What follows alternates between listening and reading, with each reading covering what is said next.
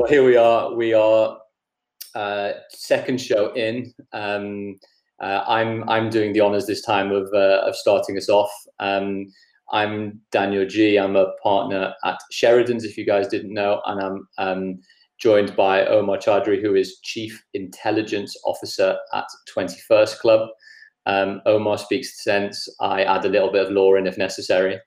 And today what we're going to be doing is talking about probably one of the most topical issues around at the moment, which is, I guess, generally football reform, but in particular, EFL, blue sky thinking, which is they're the 3 leagues below the Premier League. And this is almost as a result of a fantastic piece that Omar and one of his colleagues, Ben Marlow, has written in Sport Business over the last couple of weeks, I think, that I read with real interest over the weekend, and actually I say actually like it was a surprise, but I actually really enjoyed, because it wasn't the usual type of stereotypical thinking. It was really some blue sky thinking based on some real, detailed analytical critiques, really. So what I thought we'd try and do is, with obviously Omar's help, paint that picture and then talk about a few concepts that you sort of uncovered and wanted to sort of distill. So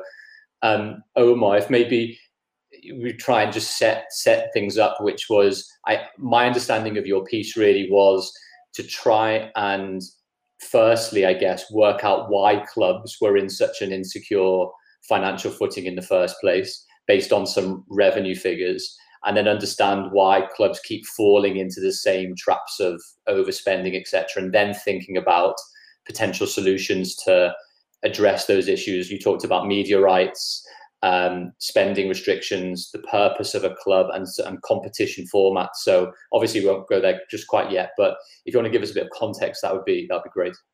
Yeah, so I mean, we've all obviously seen some of the challenges that the EFL clubs have faced. There's reports almost every day at the moment around, clubs hitting the wall or nearly hitting the wall. We also obviously saw Macclesfield go out of business in September. Bury, pre-COVID went out, and I think there's a lovely line that my colleague Ben wrote in the piece, which was, clubs were already struggling, and COVID was the tide that went out and showed that a lot of the clubs were already swimming naked. And I think that has certainly been the case. And I think the number one thing that you note, I guess, is just the dependency on match day income that a lot of these clubs have. So, we've all been fortunate where we've been able to be at home in lockdown since June and been able to watch football. But that football's obviously been by and large, elite football, Premier League and Champions League football. The EFL clubs don't earn a lot through their broadcast monies. They earn a big chunk of their revenues through match day money, through ticket sales and people buying corporate boxes and buying food and drink on the day. So I think League Two clubs, is up over 50% for a lot of them. Which anyone running a business, you lose 50% of your income, overnight, then you're going to run into trouble. So it was crazy. If I can just briefly say, because I've just got the chart up, maybe we'll try and share it afterwards. And this isn't me knowing, this is me looking at the article at the same time, which was sort of match day went from 13% to the Premier League up until 53% for League Two, which is obviously incredible. That's one of the things you do in the piece, which is sort of compare lots of different things together. But it's incredible to think that, match day is so disproportionately important for the lower league clubs. Yeah, it's everything really. And perversely in the Premier League, it's actually the big clubs who are most hit by the lack of match day. But yeah, in the EFL, it's so noticeable when these clubs have overall revenues, around 2 to kind of 6 million, if we talk about the tiers 3 and 4, League One, League Two. But the kind of most notable thing is that these clubs obviously aren't just struggling with match day revenue. There is a bit of a rat race really in the lower leagues, because the prize at the top is so big. So an average Premier League club has a revenue of 250 million. Obviously the big six, typically in excess of 400 million. Bottom half Premier League, 150 odd million. And so even a League One club, when we think about all the clubs that have been in the Premier League over the last 10, 15 years, a lot of them have been in the lower leagues and League One, League Two. So Swansea immediately comes to mind, Hull, Bournemouth, Norwich, Southampton. You can reel them off. So it's not unrealistic. That's one of the great things about the English football pyramid, is that you can be a League One, League Two club and have real dreams of reaching the top flight. Whereas often, if you look at Spain, for example, the third tier there, Segunda B, is regional, and it's very flat structure. And a lot of those clubs, it's just very unlikely for them to reach the promised land. So you've got this kind of real incentive to do whatever you can to reach that top level as an EFL club. And if we then sort of couch it in terms of then almost, which is one of the headlines, the piece that you wrote, which is sort of why are we here? A statistic from there's a great guy, Kieran Maguire on Twitter, and then also Swiss Ramble as well, that does some great financial figures. One of those figures that I saw a while back from Swiss Ramble was there were clubs in the Championship over the last few years whose wage to turnover ratio was almost at 200%, which is not sustainable in any way, shape or form. And that's what almost, your piece talks about, which is almost the misaligned incentives to get promotion, to reach the promised land. Yeah, exactly. I mean, we all know that better footballers cost more money. So you're going to pay them more wages, you're going to pay the transfer fees, and you're going to get them in, and that's what drives that statistic. The trouble is not that number per se; it's the fact that everyone's doing it because everyone's got the incentive to overspend. So the leagues have tried to implement cost control measures, and we'll get onto that. But the fact is, when everyone has got the same prize, and there is the most obvious lever that you can pull is to just spend more money, what you end up having is revenues not growing, but costs just growing year on year. And as a result of that, you see either what some people may say is completely rational spending, or what some people may say is completely irrational spending. The rational approach, I guess, would be, well, we need to get to the Premier League at all costs. Or we need to get to the Premier League at all costs, and we're willing to either breach regulations, to spend unsustainably, and to take that business gamble because it will effectively be, worthwhile to a degree. And that's why, depending on if there's anything you want to say there, that's why we saw over the summer, for example, salary caps being imposed at League One and League Two, and the implications, the spending implications for that, I guess. Yeah. So on the other point, it is probably the most rational thing to do to break the law as a Championship club in particular, because if you have 300% wages to turnover, you're very likely to be promoted because you've obviously invested. If you've invested well, you've invested in good players, so you get promoted, and you leave the regulatory environment of the EFL and you're in the Premier League. And so, we have seen clubs do that. And again, the issue isn't just one club doing it, is that all the clubs see that incentive and all do it.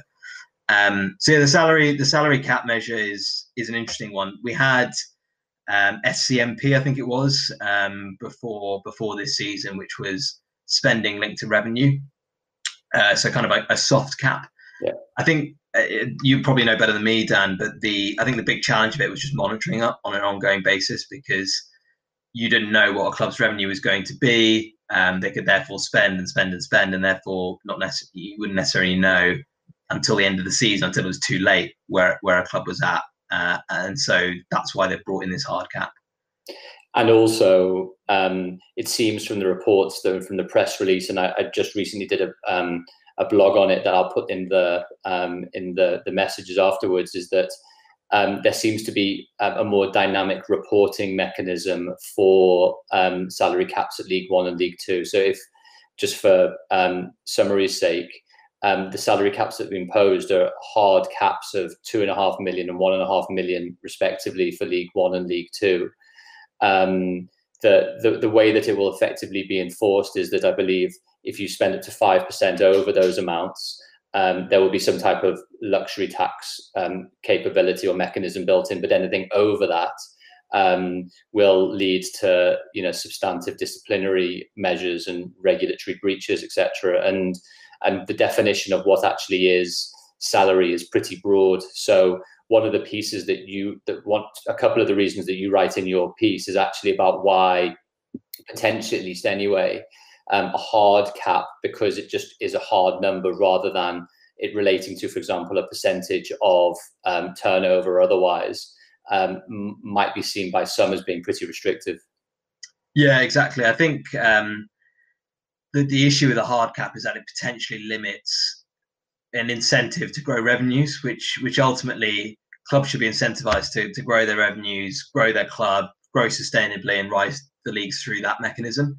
But when you impose a hard cap, then a kind of club towards the bottom end of League Two can spend as much as a club towards the top end of League Two, even though they might be wildly different. So the classic case at the moment is Sunderland, huge club, normal circumstances would have a lot bigger revenues than a club, towards the bottom end of League One, and therefore, why should they be restricted when they're actually capable of spending a sustainable amount at a certain revenue level?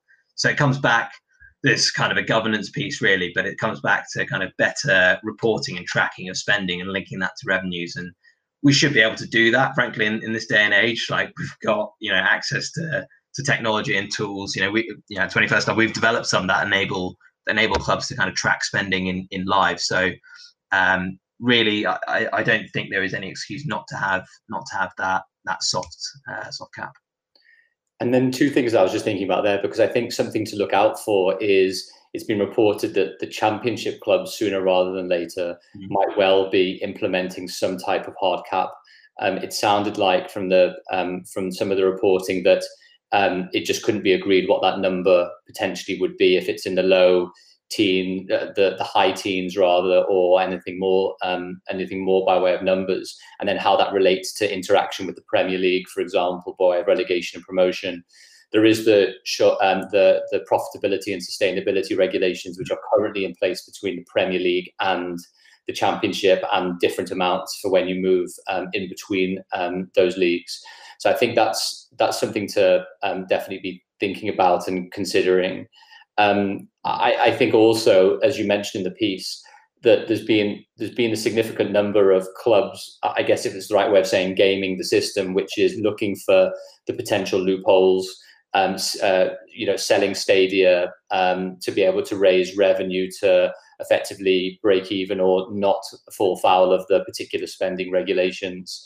So there's certainly a query over whatever type of regulatory cost control landscape is in force or enforced, that there was always going to be those issues. Now, the thing that you quite interestingly state in the piece talks about how then do you realign incentives, and how do you do things potentially differently in order to think about the root causes of things rather than the consequences and the symptoms. And this is, I think, where you get into the really interesting points about some of the things from a blue sky thinking perspective. Yeah, exactly. I think we need to. There's a few things to think about here. So there's firstly, can we grow Championship value or EFL value in general? And I think the answer to that is yes. The EFL has a huge amount of value. You think about the clubs that have been in the EFL over the last kind of 10 years. Leeds European Cup winners, Aston Villa European Cup winners, Nottingham Forest European Cup winners, Blackburn Rovers Premier League winners. You've got a lot of big clubs in there that people want to watch, domestically and internationally. And so I think there's a feeling that the rights are probably slightly undervalued for the EFL, and therefore the clubs aren't necessarily realising the value that they deserve. So that's a kind of conversation to be had around how you can better kind of realise those rights, and realise the value in the league. And then there's kind of what is the purpose of EFL football, and particularly here, I think we should probably separate out Championship from League One, League Two. Because as you get into League One, League Two, you're getting into clubs that don't have the global pull to the same degree, don't have European Cups or Premier League titles. They've got a slightly more kind of local feel to them. And I think there's this kind of culture within English football, which is a good thing, about, it's all about winning. It's all about going to the next tier and so on. And I think ultimately, unfortunately, for better or worse, that's not a healthy system for English football at the moment because it leads to this unsustainable spending. So can we get clubs to rethink what they exist for? And the analogy, I think it made it into the piece, but the analogy I like to use is that, you know, when you start up a restaurant around some kind of shoddy corner, you know, not in the nicest part of town, your food's authentic, you know, it's made with love. You got the waiter who's the chef, who's the kind of dad, and everyone's kind of got this family environment. And you go there and you go to that restaurant, you have an unbelievable experience. The food is great and so on. But that restaurant doesn't aspire to be the next Nobel, the next Michelin star. It aspires to be what it is. And that, I think we call it kind of purveying the authentic football experience. And I think there's, you know, if we talk about there's a lot of disillusionment with modern football in the top end of the game, then why can't the EFL really tap into that group of disillusioned fans, you know, that group of people who want that kind of authentic football experience? So, you know, there should be a lot more done to kind of allow those clubs to tap into their communities and let Premier League clubs have the global fan bases and so on, but let EFL clubs tap into that a lot more. And also kind of be a much kind of stronger part of the community. So again, no kind of obvious way of thinking about this, but if clubs are serving their communities very well, why not reward them with an FA Cup tie of their choice? You know, so you're, I don't know, Yeovil, you've done loads of work for your community, you've engaged loads of kids, you know, been out of schools, you've kind of done work to support people in the local area. You get first pick, so you can either go to Man United away if you want and have a payday, or you can choose to play, I don't know, a non-league team at home because you actually just want to get further in the cup. Like, it's totally your call. And look, that's not going to be necessarily a big enough incentive in itself, but there's enough that can be done there. And I know you've done a lot of kind of blue sky thinking as well on what are some of the ways that we can get clubs to kind of grow their revenues and think about the way that they exist in different ways. Yeah, it's funny because we sort of beginning or middle of lockdown, along with one of my colleagues, Johnny, I did in the Sheridan's team, we tried to come up with a little bit of blue sky thinking on, and by the way, Omar, if there's particular questions you see, feel free to take a look as well. We came up with just a couple of ideas for how best to, you know, potentially deal with the types of financial issues that lower league EFL clubs were facing. Now, the interesting thing I find in sort of compare and contrast between your piece and my piece, yours being a lot better than mine for lots of different reasons, but mainly because what we were doing was thinking about the outcomes rather than the inputs. So we were thinking is based on the current system, which was probably flawed in some ways and also very good in others, what could be structurally done as a result. Whereas the thing that I find most fascinating about yours and Ben's piece is actually we need to think long and hard about a restructuring of the current status quo. So, for example, what Johnny and I were thinking about was, you know, a transfer tax or mandatory sell-ons, as you talk about as well, or, you know, a particular enshrined amount that Premier League clubs would have to spend in the lower leagues by way of credit, for example, or whatever else it might be. And I know Richard Masters was talking about that today to some degree, wasn't he? I think in the committee meetings that Greg Dyke was unfortunately involved in. But I think the important thing there is what you mentioned structurally about, I'm not sure if you want to go to that now, but if you want to, feel free to, which is you talking about how to make for a more regionalized League 1 and 2, which would then potentially feed into you know, more competitive and more trophy laden and a more exciting lower leagues. I know obviously this won't be for the traditionalists, far from it. Yeah. The reason why we can't start thinking about these type of things at a time of quite significant structural change, or at least change. So what Ben and I were thinking about was, well, how do you reduce this incentive to spend through sporting measures, for example? And one of the ways we were thinking about is, what if football was totally random? Then there wouldn't be this incentive to spend, right? Because it would just be, I'll let my club run as it runs, and then I'll let the results, you know, if we get lucky, we get lucky, we go up. If we get unlucky, there's not much I can do to pull the levers. And the challenge with this, huge 46 game, 49 game with playoff season for VFL teams, that there is an incentive just to spend more money because over the course of 46 games, you've got a better chance of finishing higher. Whereas cup competitions, no one spends loads of money thinking that they're going to win the FA Cup off the spending loads of money, right? You think, oh, the cup, if I get drawn at City away, then I'll get drawn at City away. I can't really do much about it. So yeah, one of the ideas we came up with was a much more kind of regionalized, more random competition format with shorter group stages, because again, a short group stage means that there's fewer games. If you get a couple of bad results, then you end up going into a relegation tier as opposed to a promotion tier. Playoffs that encourage a lot more teams and therefore a more knockout based approach. And then the other piece as well is that regionalization tends to happen quite much higher up in other countries than it does in England. So in England, the first regional tier is the 6th tier. In Germany, it's 4th. In France, it's 3rd. In Italy, it's 3rd. In Spain, it's 3rd, I think. I got that right. And so one of the reasons you have regional tiers in other countries is just simply to reduce costs. Because if Carlisle are playing, Plymouth, then that's a long old journey for the club, costs associated with it, for the fans as well. Away fans again are probably one of the most important parts of English football culture, and if away fans are having to do, that trip, I don't even know. I mean, that's probably like a 15-hour round trip or something like that by road. You're just not going to get the travelling support. Whereas if clubs are much more locally focused, you focus on derbies, you focus on kind of matches that have significance to local fans, and there's a lot of value on that. No, I think that's a really interesting one. And so, maybe we can just start taking a few questions, because there's some good ones that have come in. Omar, can you scroll at all, or do you want me to? No, I've seen it. I can't, but I can see a couple.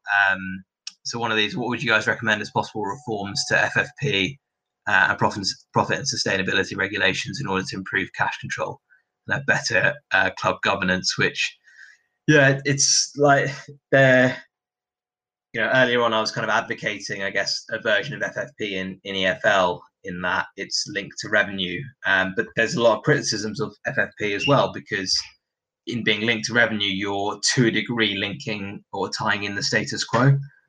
So I understand that. But I think ultimately you need to create environments where clubs have the ability to grow their revenues, and therefore have a cap that's linked to that. I think hard caps just totally diminish the incentive to invest in stadia, invest in academy, invest in areas that are potentially revenue generating for the club in the long term. There's a few bits also on there that I've seen working with various clients, reading the regulations and trying to understand and pick apart particular elements. Is there's differences between all of these regulations. So, for example, in the Premier League, you can actually spend over a 3-year period £105 million more than you earn if you put in extra amounts by way of escrow, bank guarantee, owner guaranteed amounts, for example. Whereas in the UEFA competitions, it's down to £30 million over a 3-year period, which is obviously pretty restrictive. Now, UEFA actually created a bit more flex in the system by allowing types of compliance plans where clubs could go to UEFA and say, we've got a new ownership group, we're thinking about spending on these amounts, and our aim within 3 or 4 years is to come within the spending requirements, and here's a pretty detailed conservative business plan. So there are definitely ways that different regulators have done it differently. And obviously, we talk about salary caps, not more so than in rugby, for example, which has been there for a significant amount of time, never mind MLS in lots of different ways, which is, tons of regulations on how clubs can control salary costs. There can be luxury tax, there can be players coming outside of the amounts, etc. So I think there's a lot of tools already there, and I think football can sometimes learn a lot from how other sports across lots of jurisdictions can do things too. Yeah, definitely. And we're seeing, obviously, we spoke about it a bit. Well, we spoke at length last week with the American ownership model coming over. American owners bring some things that a lot of fans don't like, but they do bring some things that a lot of fans should like, which is kind of sustainable business practices to European football. So I think there's a lot of merit in exploring those ideas. There's a couple more questions. So Mazar, hi Mazar, how are you doing? Asked a couple of questions. The one that Mazar mentions is, does a hard cap mean the possibility of misrepresentation of facts for bigger entities will lead to that? I'm not entirely sure what that means, but if for example, because there's a specific hard cap and going over that means pretty significant regulatory, financial, sporting consequences, then you only need to look to Saracens, for example, in rugby, of what happened when they were potentially or were paying players very big commercial salaries, or effectively partnering with players on particular investments, and that was seen as a way to circumvent the cap. And as a result of that, Saracens, obviously through another disciplinary case of disciplinary matter, actually were then relegated accordingly. So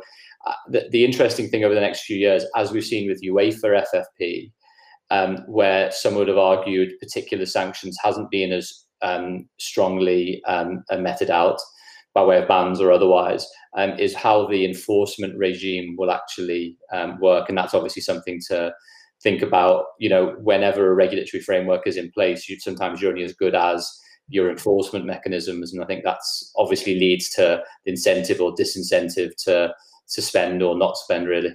Yeah, the enforcement piece is really interesting, because you would think, like with some of the financial control measures that we have in the Championship, for example, it would disincentivize overspending, because there's sporting and financial punishments that come with it, and yet we still see clubs breach the regulations, and so you end up in this perverse scenario where owners are happy to breach regulations, and then they end up getting points deductions and fines and maybe getting relegated. The value of their club collapses, and you would think that'd be surely disincentive, incentive to stay within the regulations, but it just hasn't seemed to be the case. So there almost needs to be, as you say, a reimagination or proper thinking about the approach around enforcement and what is actually good for the club, good for the league, good for owners, whilst also disincentivizing bad behaviours. Yep.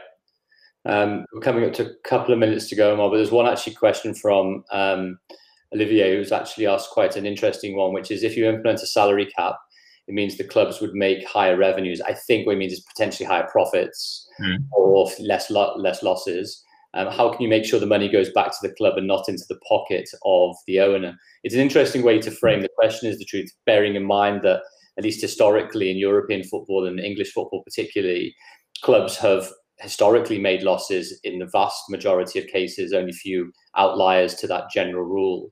And with the onset of FFP, the onset of cost control measures as well, that had generally gone from big loss-making entities to relative break-even. It's gone out slightly in the last season or so, where a couple more clubs have potentially made losses. But, ultimately, I think it's the other side of the coin, which is, if in years gone by, fans obviously want their owners and ownership groups to spend, but not necessarily at the cost of going into administration and possibly going out of business, like we've unfortunately seen.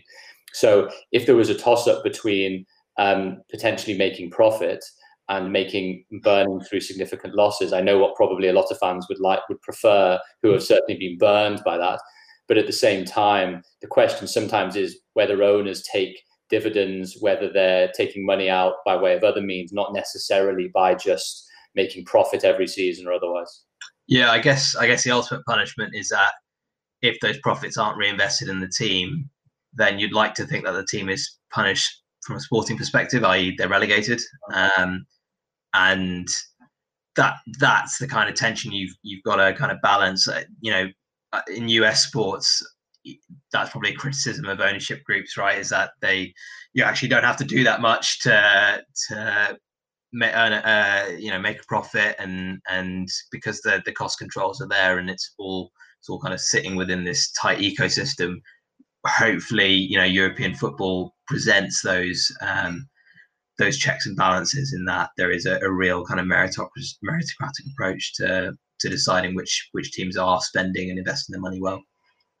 No, really good. Well, we're almost at 30:30. Thanks for quickly. Any other questions that you saw there, Omar, that was particularly? No, they're all good, but I think we ticked off the main ones.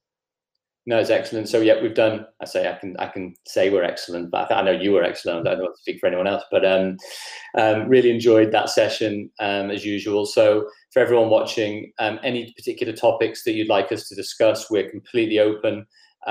We talk about it in a few days leading up, but if there's stuff, please feel free to contact us via Twitter, via email, via our social media channels, etc., and just ask, for particular things for discussion. And we'd love to get a bit of input and feedback on stuff more generally. But as usual, thank you very much for joining us. The second edition will be on YouTube really soon.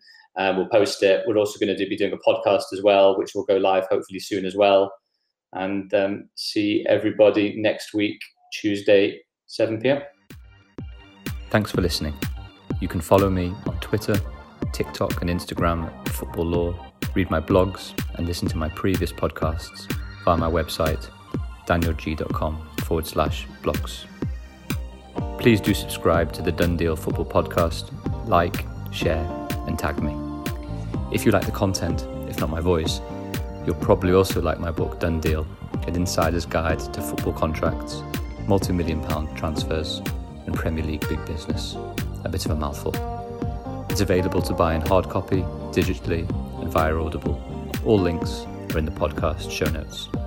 Lastly, the podcast is powered by 13, which is a fashion brand I've started. All proceeds go towards cancer charity research, and particularly the stellar work done by John Krell, who has helped my mum through some difficult times over the last few years. You can take a look at the merch and hopefully buy a t-shirt, hoodie, cap, or all three. Please do spread the word and go to 13shop.co.uk. That's 13shop.co.uk. Thanks for listening.